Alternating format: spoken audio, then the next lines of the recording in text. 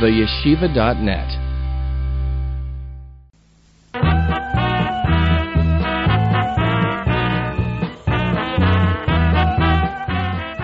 Heichal Menachem presents A Tale of Two Souls, an ongoing lecture series on the Tanya by Rabbi Yosef Yitzchak Jacobson.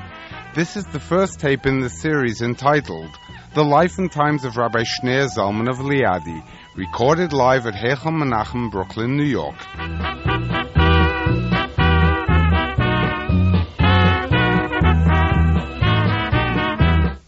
Good morning and welcome to our new series of classes on the Tanya of Rabbi Shneir Zalman of Liadi, entitled A Tale of Two Souls.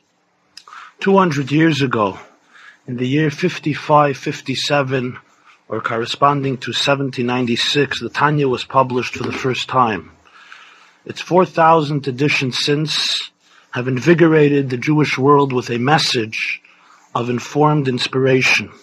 In this brief but foundational classic, Rabbi Shneir Zalman articulated the Chabad school of Hasidic thought, fusing the rational and mystical streams of Torah into a unified, comprehensive program for life. But before we actually begin studying the Tanya, allow me to preface with a brief biography of the life and times of the author Rabbi Shneir Zalman of Liadi, or as he is known among Lubavitcher Hasidim, the Alter Rebbe, the Elder Rebbe, being as he was the founder and the first Rebbe of the Chabad Lubavitch dynasty. Parenthetically, this is the reason why the family name of the Lubavitcher Rebbe is Shneir's son, the son of Shneir. Needless to say, in order that these classes be a meaningful learning experience, both for you and I, dialogue is very important. So all questions, objections, disagreements, and exchange of ideas and feelings will be strongly welcomed in these classes. Since, however, K'nai Hara, there is a large crowd, I will stop several times during the class to take questions. Shneir Zalman was born on Chai Elul, the 18th day of Elul, in the year 5505, corresponding to September 1745 in Lyazhna, a small town in White Russia, to his parents Reb Baruch and Rebbetzin Rivka. As a young child, he displayed a phenomenal grasp in Torah studies. The young Shneir Zalman was a child prodigy par excellence, to the extent that at his bar mitzvah celebration, the greatest scholars entitled him Rav Tano Polik, which means he is equal in status to the scholars of previous generations and is entitled to disagree with them. His sons testify in their introduction to his code of law, which we will discuss later on, that at the age of 18, he was proficient in the entire Talmudic literature with all its commentaries and early and late codifiers. At the same time, Shneir Zalman studied the classics of Jewish philosophy and Kabbalah, and also mastered the disciplines of the sciences, mathematics, geometry, astronomy, and so on and so forth. In the year 1760, he married Rebbetzin Sterna Segel from a nearby city, Vitebsk. 4 years later, at the age of about 20, Reb Shneir Zalman decided to leave home for a period of time in search of a mentor and teacher, in search of a personal Rebbe. Two centers of learning beaconed his attention. One was Vilna, the Lithuanian capital, the center of Talmudic scholarship, with the famed Gaon of Vilna, Rebbe Eliyahu, at its head. The Gaon was recognized as the greatest authority on the Talmud and Jewish learning in his day. He held no official position, interestingly, but his fame was widespread. He excelled also in Kabbalah and has written numerous works in every one of these fields. The other center of learning was Mezrich, the seat of Rabbi Dov Ber, the Maggid of Mezrich, heir to Rabbi Yisrael Baal Shem Tov, the founder of the Hasidic movement. After the passing of the Baal Shem Tov on Shavuos in the year 1760, Rabbi Dov Ber assumed leadership of the young Hasidic movement. So Rabbi Shneir Zalman had in front of him Vilna and Mezrich, a tale of two cities. For Rabbi Shneir Zalman, Mezrich was both geographically and intellectually the more distant place. he had heard about the great scholarship of the Maggid, and he has heard about the teachings of Hasidism, which illuminated and deeply enhanced the divine service of the Jew. So Reb Shneur Zalman was forced to make a momentous choice. It is recorded that Reb Shneur Zalman said at the time, I have already been exposed to Talmudic discipline. I have yet to learn the discipline of prayer. And he decided in favor of Mezritch. This decision was, of course, the turning point of his life. His first impressions upon coming to Mezritch were not encouraging at all. Shneur Zalman closely observed the Maggid of Mezritch and his senior disciples, and he discovered that they devoted considerable time to the daily prayers and to preparation before the prayers, inevitably reducing time left for Torah study. To the great intellectual and powerful mind that he was, this emphasis on prayer seemed extravagant. He decided that Mezritch was not for him. As Shneur Zalman left Mezritch, he remembered that he had forgotten something in the Beis Medrash in the study hall of the Maggid. Returning there, he found that the Maggid was engaged in the examination of a deep halacha question. What happened? A man entered into the Beis Medrash with hareya, a lung of a slaughtered kosher animal. Now, anyone over here familiar with the laws concerning the kashrus of hareya and the laws of treifus and Shulchan Aruch is well aware of their extremely complex and nuanced nature. The brilliant analysis that the Maggid displayed in all aspects of this question conveyed to the Shneur Zalman the brilliant erudition and mastery of the Maggid in fields of halacha, and made a very powerful impression and impact on him, and he decided to stay a while longer in Mezritch. Thereupon, the Maggid told Shneur Zalman that his saintly master, the Baal Shem Tov, had revealed to him that one day the son of Rabbi Baruch would come to him, would leave him, and then return again. And then he was to tell him the great destiny that was linked to his Shneur Zalman's soul. The Baal Shem Tov further predicted, the Maggid related to Reb Shneur Zalman, that his path in life would be hazardous and it would be fraught with many, many challenges and difficulties from within and from without. But that he, the Baal Shem Tov, would intercede on his behalf and on behalf of his followers, so his end would be exceedingly great. Reb Shneur Zalman was, of course, very deeply moved by what he heard, and he decided to cast in his lot with the new Hasidic movement. Soon new horizons began to unfold before him. Reb Shneur Zalman remained in Mezritch for 18 months, in which he grew to become one of the greatest pupils of his Rebbe, after which he returned to his home in Vitebsk. Following that, he would visit his master periodically. An interesting story is told. Once, Reb Shneur Zalman was preparing to leave Mezritch after a prolonged stay with his Rebbe, the Reb Dov Ber. Rabbi Dov Ber's son, the famed Rabbi Avram, who was known by the Hasidim as Rabbi Avram HaMalach, Rabbi Avram, the angel, came to see him off. As the coach was about to set off, Reb Shneur Zalman hears Rabbi Avram say to the coachman, "Schmeiß de Pferd bis as is on wissen as is an Pferd." Whip those horses so that they should know that they are horses. Another version goes, "Schmeiß de Pferd bis as is on wen eis Pferd." Whip those horses until they cease to be horses. For Reb Shneur Zalman, this remark opened a new vista in man's service of Hashem. He decided that he has to remain in Mezritch a while longer to digest it, to internalize it within his life.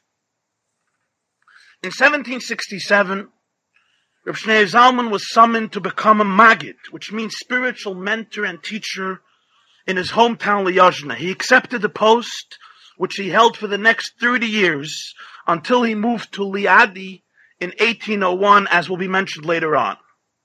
Despite his young age, Reb Shneur Zalman, or the Litvak, as he was known among his friends, being as he was a native of Lithuania, became one of the greatest pupils and disciples of the Maggid.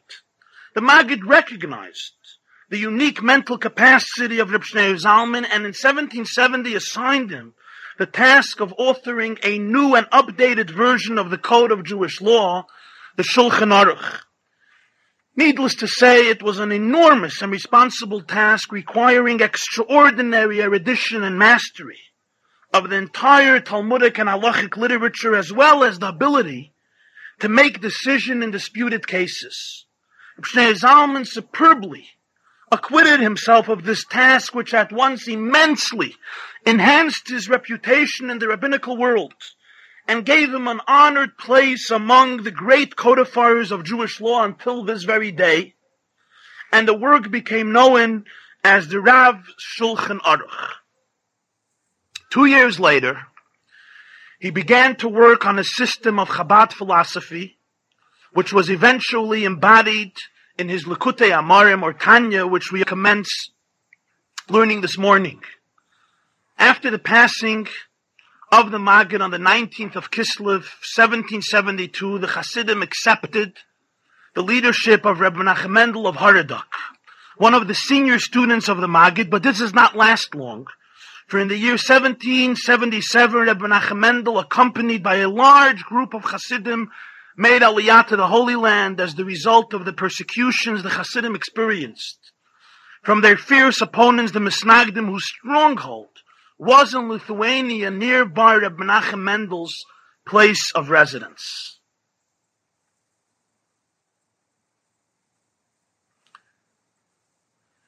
You're asking a very good question.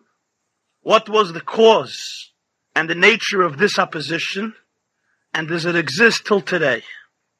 I will attempt to address the question briefly. The Hasidic movement encountered in its formative years very fierce opposition from many Jews known as the Misnagdim, the opponents.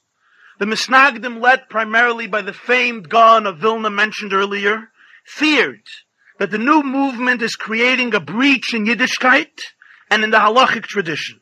In addition to this, there existed some fundamental differences of opinion between the Hasidim and the Misnagdim in some of the essential Kabbalistic doctrines.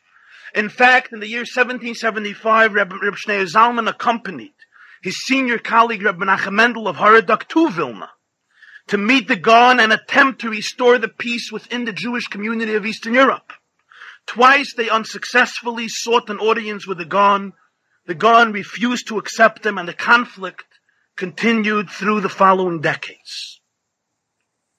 Saying this, however, it should be emphasized that all of this has changed drastically in the following generation, in which the suspicions about Hasidim, so prevalent in the years before, has withered and faded away. Hence, even those Jews who in a variety of issues differed considerably from their Hasidic brethren have often created strong bonds with the Hasidim and their masters, working closely together in many areas of Jewish life. Even those sages and scholars, in other words, who opposed, for example, the study of Hasidus and did not identify with some of the Hasidic customs, possessed nonetheless an immense respect towards the Hasidic masters, including, of course, those of the Lubavitch dynasty, and conversely so. In any case, following the migration of Reb Menachem Mendel to Eretz Yisrael, the Alter Rebbe, Reb Shneur Zalman was appointed leader of the Hasidim in White Russia and Lithuania. However, Reb Shneur Zalman refused to accept the leadership in an official capacity as long as a senior colleague lived, despite the latter's repeated appeals. Only after Reb Menachem Mendel's passing in 1788 did he accept the leadership officially. In the meantime, the Alter Rebbe was actively engaged in developing, teaching, writing, and disseminating the Hasidic doctrines. During his extensive travels, many followers were attracted to him, not only from the masses, but from the ranks of scholars as well. The Alter Rebbe established a school of selected disciples in his own town in Liozna. The students were divided into 3 groups, 3 chadarim, and many of them became distinguished scholars and rabbis. The chadarim established by the Alter Rebbe in Liozna during the year 1773 through 1778 admitted only selected students of high scholastic ability for intensive studies both in Talmud and in Chassidus. To give you an example of the nature of these chadarim that Shneur Zalman established, let me say this. To be admitted into the first cheder, the first and highest level of the Alter Rebbe's yeshiva, one had to master by heart the entire Shas, the complete Talmudic literature, and the Midrash, as well as the 2 major works of Jewish philosophy, the Kuzari of the 12th century Rabbi Yehuda Halevi, and the Ikarim of the 14th century Rabbi Yosef Albo. In addition, one had to have a fluency in the fundamental Kabbalistic work, the Zayir of Rabbi Shimon ben Yochai. Admission to the other 2 chadarim required a bit lower standards. This yeshiva of higher learning existed for 20 years and produced students, disciples, and pupils of extraordinary caliber. People who were masters of Torah with powerful minds and passionate hearts, open, well-rounded personalities, developed fully emotionally and intellectually, true spiritual men who were nonetheless not aloof or otherworldly, but warm, concerned, vital, sensitive, and refined in character, scholarly yet sociable, earnest, but not humorless or somber, deeply committed, but not unctuous or pietistic, modest, but self-confident, devoted to Reb Shneur Zalman, heart and soul, but fully capable of thinking and feeling for themselves. These Hasidim personified the profound and paradoxical system that came to be known as Chabad Hasidus, an all-embracing world outlook and way of life, which sees the Jew's central purpose as the unifying link between the Creator and creation. Reb Shneur Zalman, his influence kept on increasing and accelerating. His disciples, particularly the above-mentioned students of the seminars, branched into a variety of towns and townlets in Eastern Europe, in Russia, White Russia, Lithuania, and other countries, establishing spearheads for further expansion. Wherever the scholarly disciples of Reb Shneur Zalman were actively disseminating the teachings of Chassidus, the ranks of the Alter Rebbe's followers swelled with new followers, and so it continued to accelerate and grow. Now, we come to the publication of the Tanya. The author worked on this seminal work intermittently for 20 years, writing and revising it in several editions and elaborating its style and form so punctuously that it came to be regarded by his followers as the Torah Shebiksav, the Bible of Chabad, its every word chosen with precision and lending itself to a wealth of interpretation and analysis. In this Sefer, the Alter Rebbe articulated in a very systematic manner the fundamental aspects of the Chabad school of thought, synthesizing the Nigla and the Nister, the revealed as well as the esoteric teachings of the Torah, integrating the rational and the mystical elements of Jewish thought, harmonizing the body and soul dimensions of Yiddishkeit into a unified, comprehensive blueprint for life.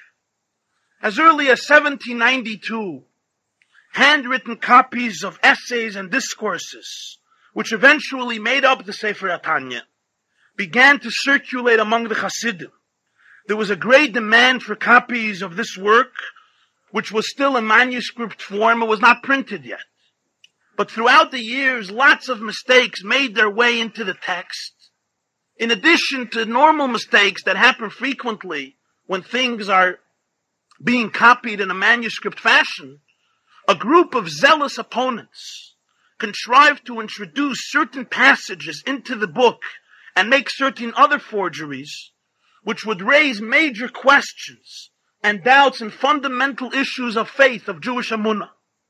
So Reb Shneur Zalman finally, after years, consented to have the Tanya printed, but with two conditions. A, the printed edition must have the approbations, the haskamas, of Reb Zusha of Anipoli and Rabbi Yehuda Leib HaKoyen, both of them disciples of the Maggid and the author's senior colleagues. B, the Sefer must appear anonymously. On the 20th of Kislev, 55-57, corresponding to December 1796, the first printed edition of the Tanya came off the Slavita printing presses. Thus, we presently are commemorating the bicentennial anniversary of the first publication of the Tanya. Now, the first edition numbered 15,000 copies. In the following year, a second printing with 5,000 copies. A year later, a third printing with 20,000 copies came off the printing press. Thereafter, new reprints of the latter edition appeared frequently as the demand for this Chabad classic continued to grow. Up to date, more than 4,000 editions of the Tanya have been published. In 1798, 2 years after the publication of the Tanya and a year after the passing of the Vilna Gaon, who passed away, by the way, on Sukkot 1797, the opponents of the Alter Rebbe resorted to their last chance to stifle the spreading of Hasidus. What did they do? They informed the Tsarist government that Reb Shneur Zalman was betraying the monarchy. The accusations brought forth against Reb Shneur Zalman consisted primarily of two aspects. Firstly, the Alter Rebbe was collecting and sending large funds of money to Eretz Yisrael to support the Jews of the Holy Land, which were under Turkish rule at the time.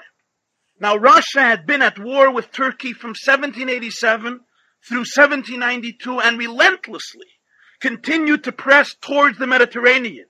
Hence, Reb Shneur Zalman was accused of betraying his country by sending funds to a hostile foreign power.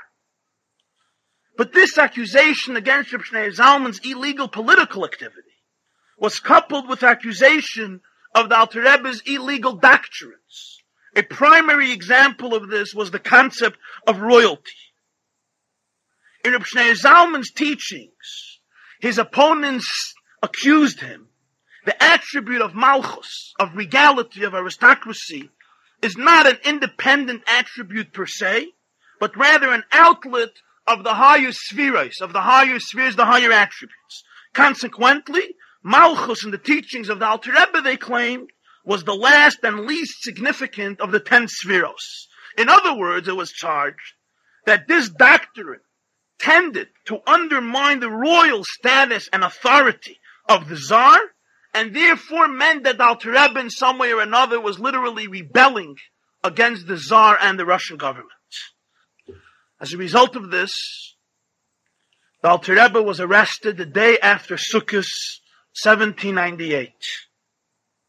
A black carriage, one usually reserved for dangerous rebels, pulled up in front of his home. The prisoner was ordered into the carriage and pulled away under a heavy armed guard. It headed for St. Petersburg, where the Alter Rebbe was imprisoned. For 52 days, he was held in the Peter Paul fortress in Petersburg, in a very difficult state. An interesting story is told about the time of his imprisonment. Among the Alter Rebbe's interrogators was a government minister who possessed broad knowledge of the Chumash, the Tanakh, and general Jewish studies. On one occasion, he asks the Rebbe to explain the pasuk in Bereshis, where it says in Perek Gimel, pasuk Tes, Vayikra Hashem Elokim el Adam Vayomer lo Ayeka. Hashem called out to the man and said to him, "Where are you?" Did Hashem not know, the minister asked, where Adam was? So the B'nai Zalman presented the classic explanation offered by the commentaries. The question, where are you, Ayeka, they explain, was merely a conversation opener on the part of Hashem, who did not wish to unnerve Adam by immediately confronting him with his wrongdoing.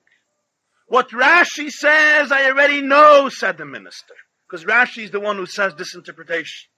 I wish to hear how the Rebbe understands the verse. Do you believe that the Torah is eternal, asks the Rebbe? That its every word applies to every individual under all conditions at all times? Yes, replied the minister. Reb Shnei Zalman was extremely gratified to hear this. The Tsar's minister had basically affirmed a major principle which lies at the basis of the teachings of Rabbi Yisrael Baal Shem Tov, the very teachings and ideology for which he was standing trial. Where are you? Ayeka, explained the Rebbe, is Hashem's perpetual call to every human being living on the face of this earth. Where are you in the world? What have you accomplished? You have been granted a certain number of days, hours, minutes, energies, faculties, resources in which to fulfill your mission in life. You have lived so many years and so many days. The Alter Rebbe spelled out the exact age of the minister. Where are you? What have you attained? Ayeka is a question that Hashem puts to every single human being throughout his entire life. It's the most important and essential existential question. Ayeka. Wo bist du? The Alter Rebbe said. Where are you? Are you fulfilling the purpose of your soul's descent on earth? Following a long and difficult trial, the Alter Rebbe was found innocent of the charges and liberated on Yutes Kislev, the 19th day of Kislev of that same year. The Hasidic movement was also officially sanctioned by the authorities and permitted to carry on its practices as before. The news of Reb Shneur Zalman's release electrified the Jewish community. The joy of the Hasidim was boundless. That day was established as the Chag HaGeula, the festival of liberation, and it's annually celebrated among the Hasidim to this very day. However, as a consequence of further accusations, Reb Shneur Zalman was once again summoned to Petersburg 2 years later, the day after Sukkot of the year 1800, and again placed under arrest, although in a milder form than in the previous occasion. After a long, stretched-out trial, he was finally once again liberated. After spending 10.5 months in Petersburg, the Alter Rebbe left the capital, but he did not return to his home in Liozna. Rather, he relocated to Liadi. Here, the Alter Rebbe spent the remainder of his life, more than a decade, and thus became known as the Rav of Liadi. After Reb Shneur Zalman finally began to experience relief from his opponents from the non-Hasidic world, a bitter conflict against him ensued within the Hasidic world, which disturbed him very, very deeply. The conflict, which was led primarily by Rabbi Avram of Kalisk and later also by Rabbi Baruch of Mezhebush, was directed mainly towards the intellectual dimension which characterized the Chabad doctrine. Rabbi Avram felt that the divine truths can be experienced only via instruments of faith and transcendence. The intellect compromises the integrity and sanctity of the concept. But the Alter Rebbe insisted that the divine truths, that the realities of spirituality and godliness must be grasped via the intellectual, cognitive faculties as well. Hence the name of his brand of Hasidism, Chabad. Chabad is an acronym of 3 words, Chachma, Bina, Das. Conception, conceptualization, and application, which are the 3 cognitive attributes which the Alter Rebbe so emphasized and insisted on. The Alter Rebbe felt that communicating and grasping these concepts with one's intellect will not compromise their integrity and their spiritual vitality and truth, but on the contrary, the only way they can truly permeate and penetrate the human reality and become part and parcel of the human condition is only if they are processed via the most powerful and internal faculties that make man man, which is his Chabad, his Chachma, Bina, and Das. The Alter Rebbe was deeply grieved by this rift and worked relentlessly to restore unity within the Hasidic community. But the Alter Rebbe was not destined to end his life in peace. In 1812, Napoleon invaded Russia. The Alter Rebbe actively supported the Tsar during the wars against Napoleon, both on the celestial level, intervening on high for a Russian victory, and also by down-to-earth methods, to the extent that the Alter Rebbe sent one of his great Hasidim, Reb Moshe Meislish was his name, to become a spy in the French high command for the Russian army. Reb Shneur Zalman was of the opinion that while Napoleon's plans for emancipation of the Jewish community might bring tranquility and physical joy and rest to the Jews from the harsh Tsarist decrees and improve the community's material conditions, it would be but a glittering veneer of forced assimilation and spiritual genocide. Interestingly, the Rebbe's contributions to the Russia's victory was recognized by the Tsar, who awarded the Alter Rebbe and his progeny the status of an honorable citizen for all generations. 5 generations of Chabad Rebbes were to make use of this special standing in their work on behalf of Russian Jewry. So in this year, 1812, when Napoleon invaded Russia, the Alter Rebbe was confronted with a serious dilemma. The route of the French army and invasion led through White Russia, where the Alter Rebbe lived. So he was forced to flee with his family and many of his students and the disciples. When the French armies approached Liadi in August 1812, he hastily, immediately escaped the city Liadi, as mentioned, leaving with his family, with his Hasidim, leaving everything behind. For some 5 months, the Alter Rebbe and his family and students suffered the hardships of the road in a terrible, unusually cold winter. On the 12th of Tevis that year, the Alter Rebbe arrived in the village of Piena, Kursk province. There he succumbed to a severe illness, which he contracted in the final stages of his fateful journey. His condition was worsening from day to day.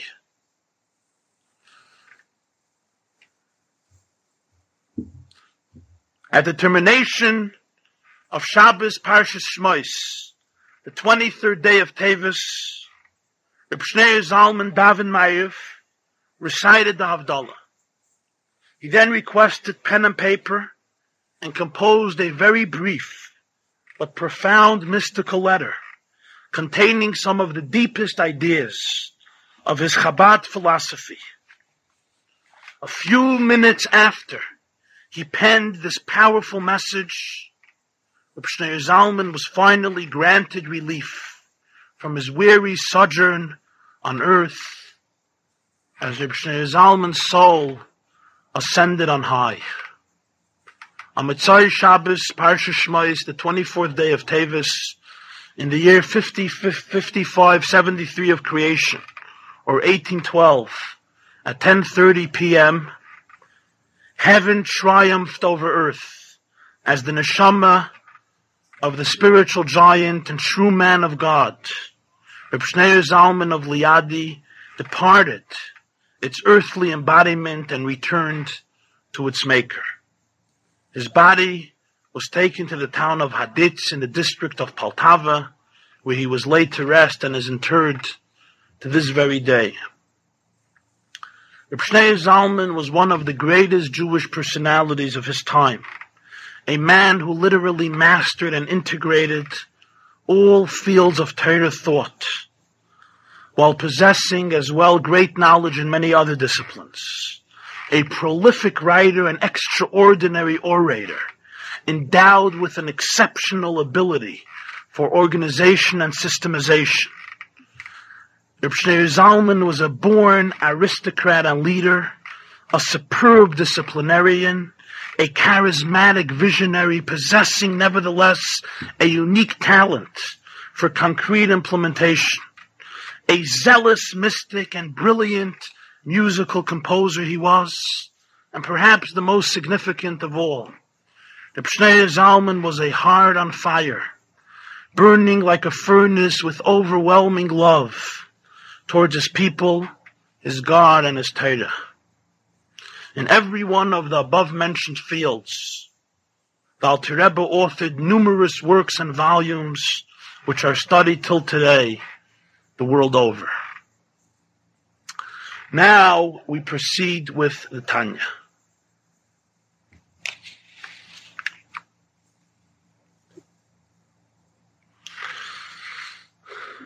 The author called this work by three distinct names. Each of these names characterizes the book in its own way. These names are: 1, Likutei Amarim, a compilation of teachings; 2, Tanya, which is a title given after the initial word of the Sefer, quoting a Braisa in the Talmud.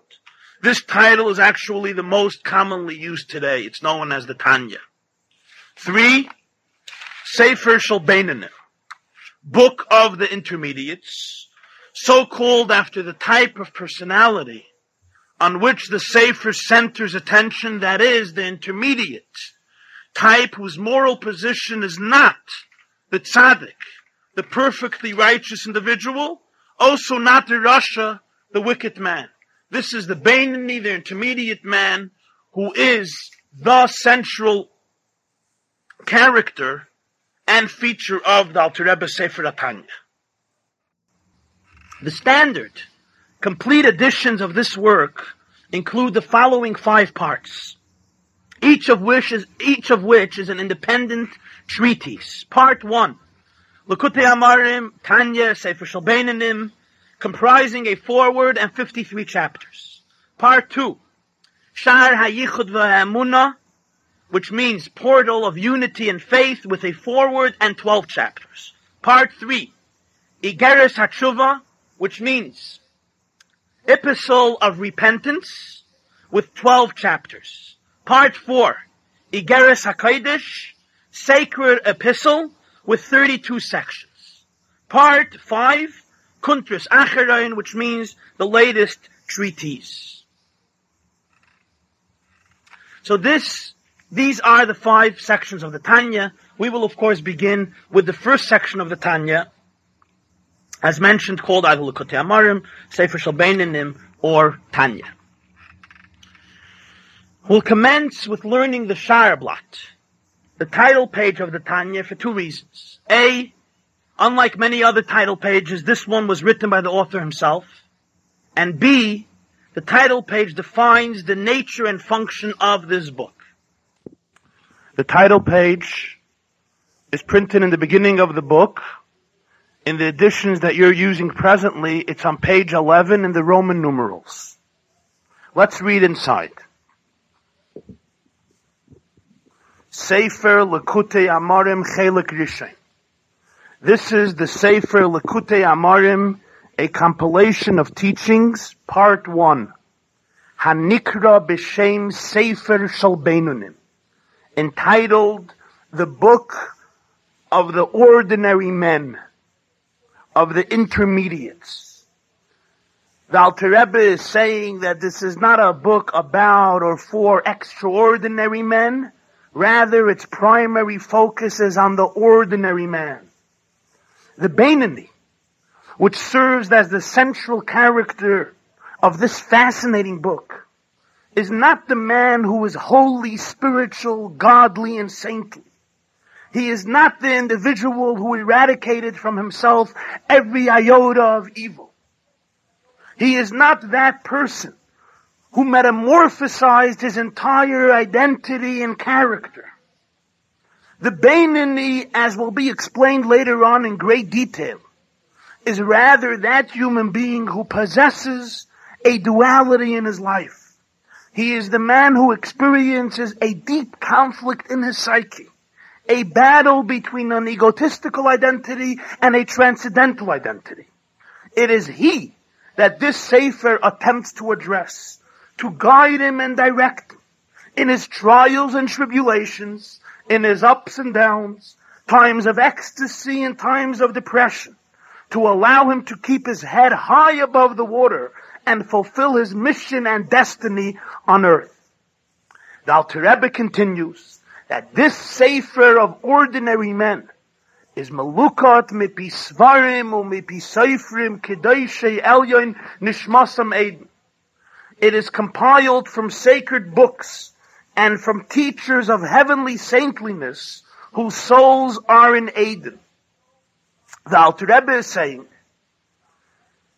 that this Sefer is collected from the Svarim of Torah, beginning of course with the Tanakh, the Talmud, the Midrash, and all of Torah literature of subsequent generations, as well as Mipi Seifrim from teachers. Hasidic tradition understands books, Mipi Svarim, as a reference specifically to the works of the 12th century great sage codifier and philosopher Reb Moshe ben Maimon the Rambam, as well as the works of the great mystics, sages and rabbis of the 16th century, the Arizal Reb Yitzchak Luria from Tzfas, the Maharal Rabbi Yehuda Leva from Prague, and the Shalah Reb Yeshaya Horowitz, with the words Mipi Seifrim from teachers. The author is referring specifically to the founder of the Hasidic movement, the Baal Shem Tov, as well as his pupil and disciple, the Maggid of Mezrich. Meyusad al pasuk ikarei ve'lecha hadavar ma'od beficha v'vavcha la'aseisei. This Sefer, Shel Beinonim, is based upon the pasuk ikarei ve'lecha. There's a pasuk ikarei ve'lecha hadavar ma'od, which means that this thing, this matter is very near to you, in your mouth, in your heart, so that you may do it. What do we mean that the Sefer is based on this verse? Levayer Heitiv, explaining clearly Eichu Karav Ma'od, how it is exceedingly near the Derech Arucha Uktsara, in the long, shorter way.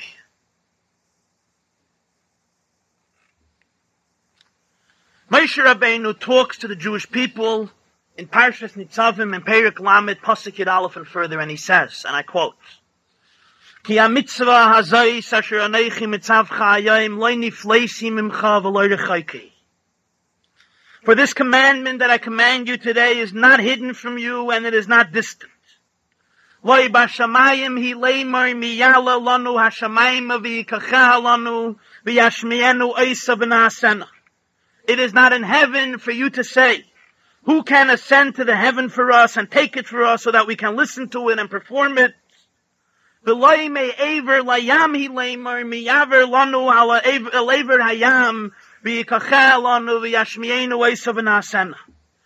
is it across the sea for you to say, who can cross to the other side of the sea for us, take it for us, so that we can listen to it and perform it.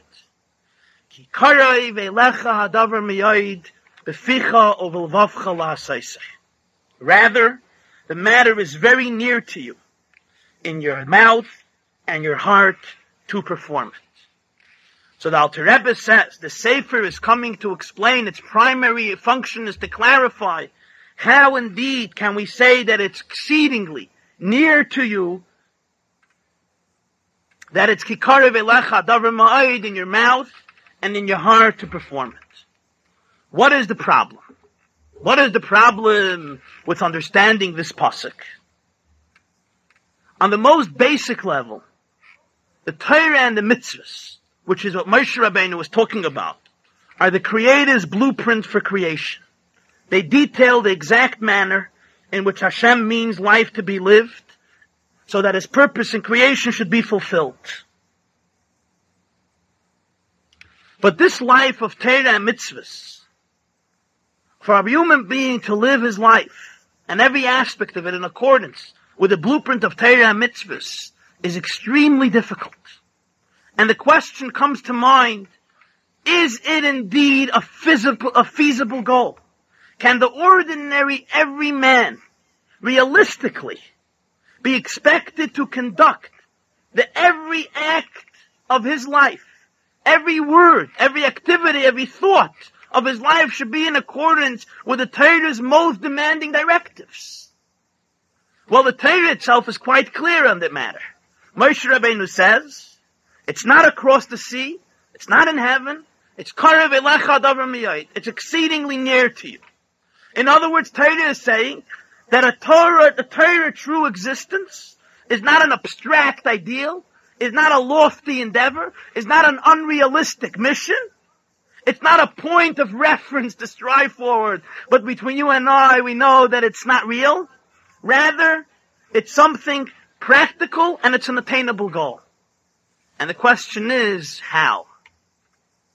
That's on the most basic problem with this pasuk, Yikarev elecha davar miyot. In addition to that, however, there's something deeper that plagues every honest thinking and searching person who comes in contact with Yiddishkeit, with Torah and mitzvahs. When Moshe Rabbeinu comes to us and says, this doctrine, this Torah that I have given to you from Hashem in the desert, this Torah is not Bashamayim, it's not in heaven, it's not Me'ever Liyam, it's not across the sea, it's Karev Elecha, Ma'oit, it's something which is very near to you. What Moshe is implying is that Torah and mitzvahs is something that is near, relevant, and intimately close to the person's life. And anyone who ever thought about this knows that the obvious question is that at some level it doesn't seem to be so. When we ponder the nature of the spiritual truths and values that the Torah endeavors to impress upon our life, we come to ask the question, after everything said and done, is the Torah and mitzvahs a set of premises and rules which is superimposed upon us, subjugating our singular identities to an alien and remote doctrine? Or are they true expressions of our real selves? Does the Torah demand from the Jewish individual to deny his intrinsic characteristics and feelings, to repress his natural disposition, to ignore his innermost passions? Can the absolutes of Yiddishkeit in one word become real? Can they become truly real? Moshe Rabbeinu says, yeah. Karev elecha davar miyot. And immediately we wonder, is that indeed so? We know ourselves. Godliness, spirituality, Yiddishkeit doesn't seem to be what we are naturally all about. We are physical, mortal, finite men. We are attracted and we define ourselves by our physical needs, by our physical pleasures, sometimes by things that are more sophisticated, more transcendental. But after everything's said and done, our lives do not seem to be godly. Torah and mitzvahs comes and introduces a new element into our life. So the question is, does a Jew have to live his entire life, ultimately in the depth of his heart feel that this is not who I am?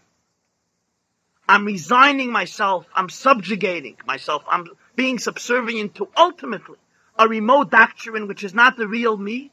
Or it can become karev elecha. It can become something that one can really celebrate at every moment of his life. It can become karev elecha. It can become something that one can really celebrate at every moment of his life. Yeshaya Hanavi laments in Perek of Tes and Pasuk Yud Gimel. He says, "Vayomer Hashem, Yan ki nigash ha'am hazeh befiv, uvisvasov kibduni v'libo yirichak mimeni, v'tihi yirasam oisi mitzvahs anoshim melumada." Hashem complains and he says, "Inasmuch as this people has drawn close with its mouth and its lips, it has indeed honored me, yet it has distanced its heart from me. Their fear of me is like rote learning of human commandments."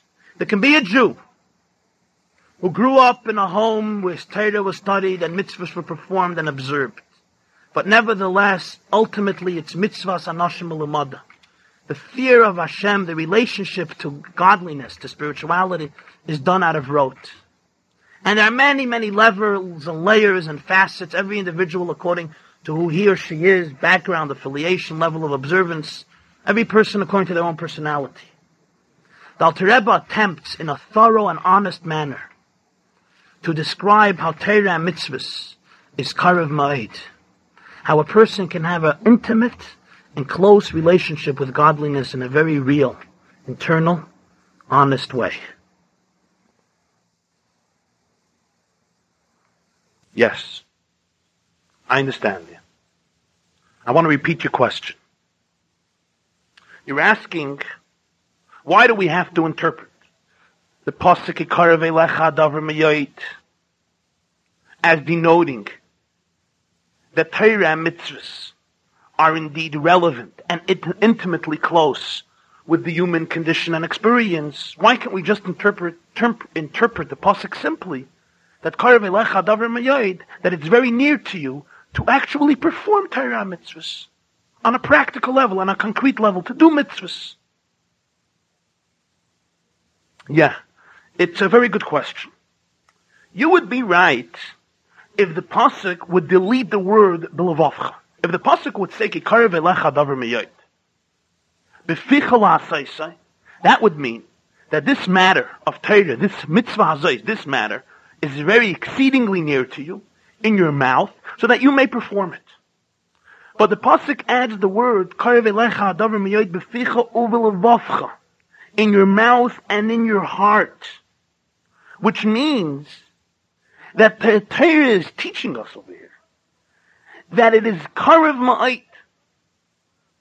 That Torah is karev ma'it. Torah is very near to you, not only in your mouth and that you may implement it and do it, but rather b'levavcha, in your heart. It's very close to your heart, which means that Torah and mitzvahs can permeate and penetrate one's inner emotions, feelings, attitudes, one's heart.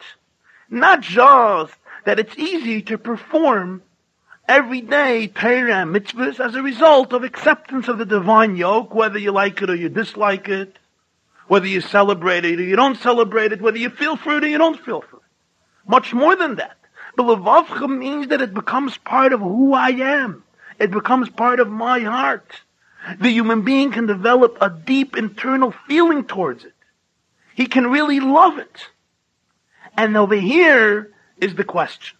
Mele, if you say that a human being should perform Torah and mitzvahs in a robotic fashion, he should just go ahead and do it, we can perhaps maybe understand why it's karev elecha.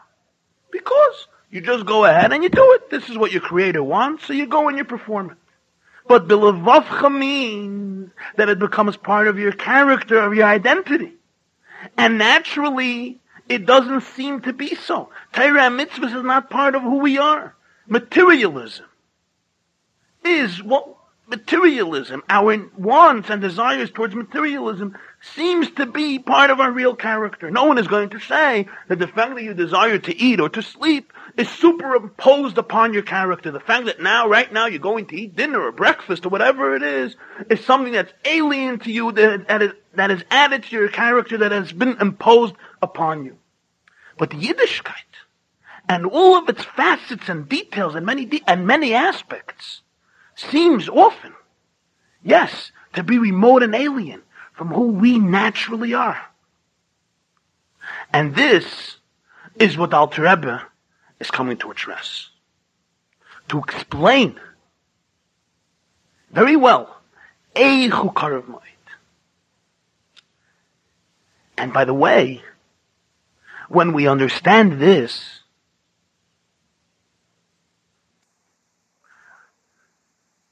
the other problem with Karav Moed is also answered.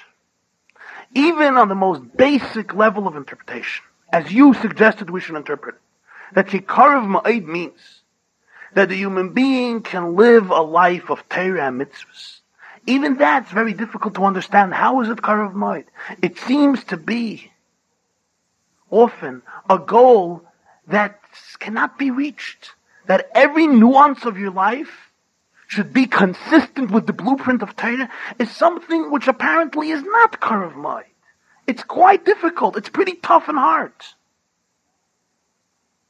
So can you say that it's very easy, it's exceedingly near to you to perform Torah and mitzvahs, that every iota of your life should be absolutely consistent with the Shulchan Aruch?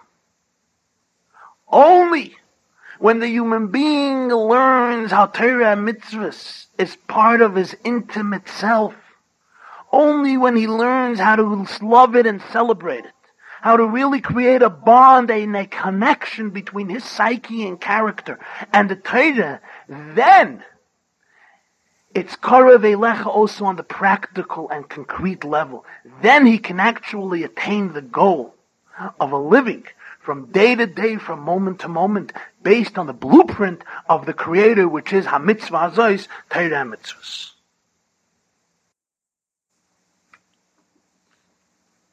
It's a very good question. You're asking that Ki HaMitzvah Hazos that Moshe Rabbeinu says over here is apparently referring to the mitzvah of tshuva, which he discusses in the previous psukim, versus I was explaining that HaMitzvah Hazos refers to the general concept of Torah and mitzvahs.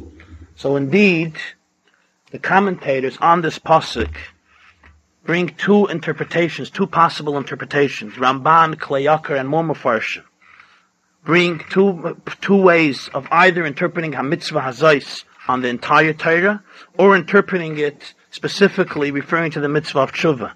It's interesting, in the Abarbanel, on his commentary on this pasuk, he interprets it on tshuva, and afterwards he continues and he says, "Va'amnam Chazal b'dvarim Rabbah pirshu HaMitzvah Hazos al Klolos HaTorah Amra," that our sages in Medrash Rabbah, Parshas Dvarim, Parsha Ches Piska Zayin, interpret this pasuk as referring to the entire spectrum of Torah and mitzvahs. I would just like to add that even if one interprets Ki HaMitzvah Hazos as referring to the mitzvah of tshuva, of return, of repentance and tshuva ultimately encompasses the entire Torah and mitzvahs, because tshuva is a general mitzvah where one returns to Hashem.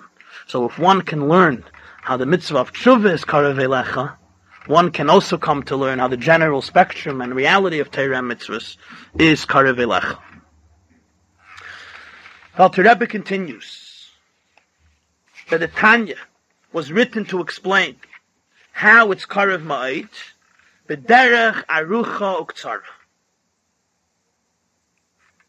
in the long, shorter way. What does he mean with these words? He's referring to an interesting episode that is related in Gemara. The Gemara in Eruvin, Dafyan Gimel Amid Beis, tells the story about Rabbi Yeshua ben Chananya. Rabbi Yeshua ben Chananya says that once in my life, a child got the better of me. What happened? Once I was traveling, and I met a child at a crossroads. I asked the child, which way to the city? Amarli, he answered, Zuk tzara v'arucha, v'zu arucha tzara. This way is short and long, and this way is long and short. Which way would you take? The long and short way, or the short and long way? Well, let's see what Rabbi Yeshua did. What he did was, halachti b'ktzara v'arucha. It sounded to him much more sensible to take the short and long way. Short is the first word in the statement in the sentence of the child, so he took that way. Kivon sheigati liyir matzasi shemakifenais aganais upardes. But soon I reached the city. But when I reached the city, I found my approach obstructed by gardens and orchards. So what did I do? I went back. I retracted my steps. I told the child, my son, did you not tell me that this is the short way?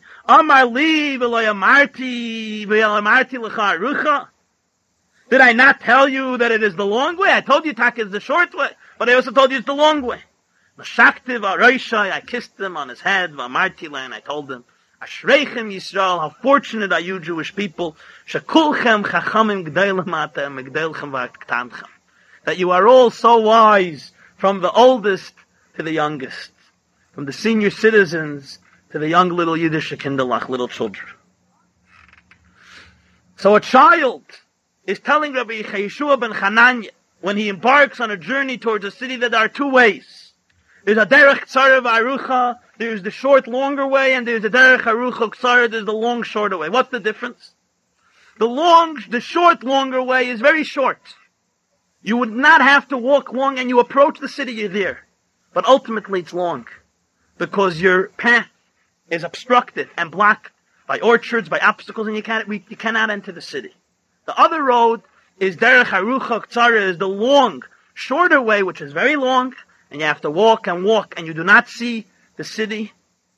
The walking is very long, but once you reach, it's short. You can immediately enter the portals, the gates, the doors of the city, and you're inside. Comes the Alter Rebbe and he says, in the Tanya, I would like to attempt to explain how Torah and mitzvahs is karev ma'it, is very close to you in the long, shorter way. You see, the questions I raised earlier to you can be answered in a short, longer way. When a Jew comes to a friend of his, to his teacher, to his master, to his rabbi, to his parents, and he laments, he complains that I do not feel that Yiddishkeit is real to me. I do not feel it's part of my life. I do not feel that Hashem, that His mitzvahs, that Shabbos, that Tefillin, Mezuzahs, Teda, is part and parcel of real reality between you and I. What do you do? What do you do? It's a good question. And the question, I phrase it one way, but it can be asked in many, many ways, and everyone asks it in one way or another. Because no one can escape this question. Everyone has a response to it, because this is what our relationship to Hashem is, what our relationship to our people, to Yiddishkeit is. So there is, to be sure, a short, longer way. There is a way of what's called instant inspiration. You say a beautiful story, a beautiful joke, a beautiful anecdote, a beautiful vart, and you inspire the person. You show him how beautiful Yiddishkeit is, how beautiful a mitzvah is, how beautiful this idea is, this concept.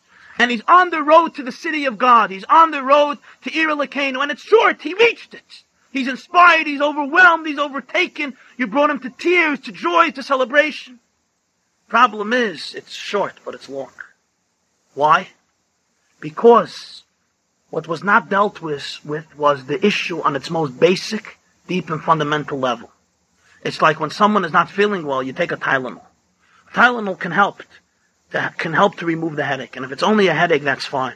But if it's something deeper, removing the symptoms is not really dealing with the illness itself. One has to probe deeper. So derech tzara v'arucha would be explain this in a short, longer way. Alter Rebbe said, I do not want to do it. The Tanya is presented in a long, shorter way. Long means it's a long road. It's a difficult sefer that requires learning, thinking, contemplation, studying. Every single one can do it. Every word of the Tanya lends itself to every single person's mind and heart and consciousness. But it's a long way, it's a serious way, it's an honest way, it's a long journey. But Alter Rebbe says it's ktsara.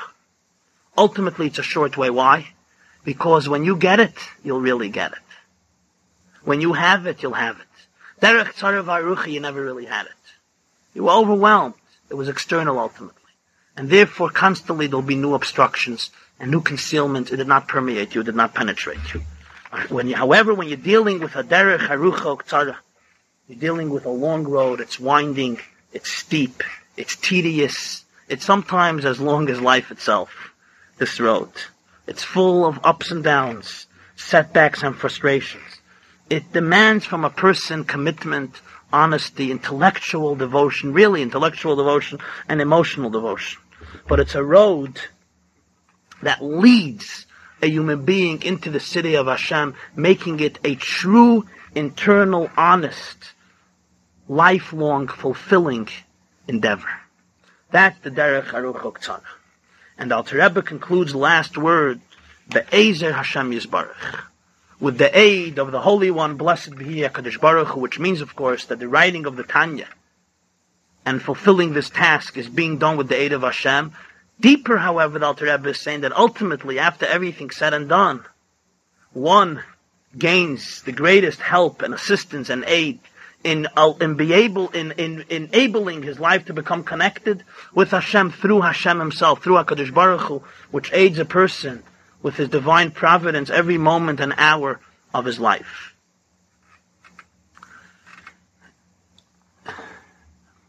As mentioned before, the Alter Rebbe did not allow the Tanya to go to publishing, to be printed, until he received approbations of two of his senior colleagues and disciples of the Maggid, Rabbi Zusha of Anipol and Rabbi Yehuda Leib HaKohen. He sent the manuscript of the Tanya with two emissaries to them. They both lived in a city called Anipoli, to review the text and to write their askama, to write their approbation.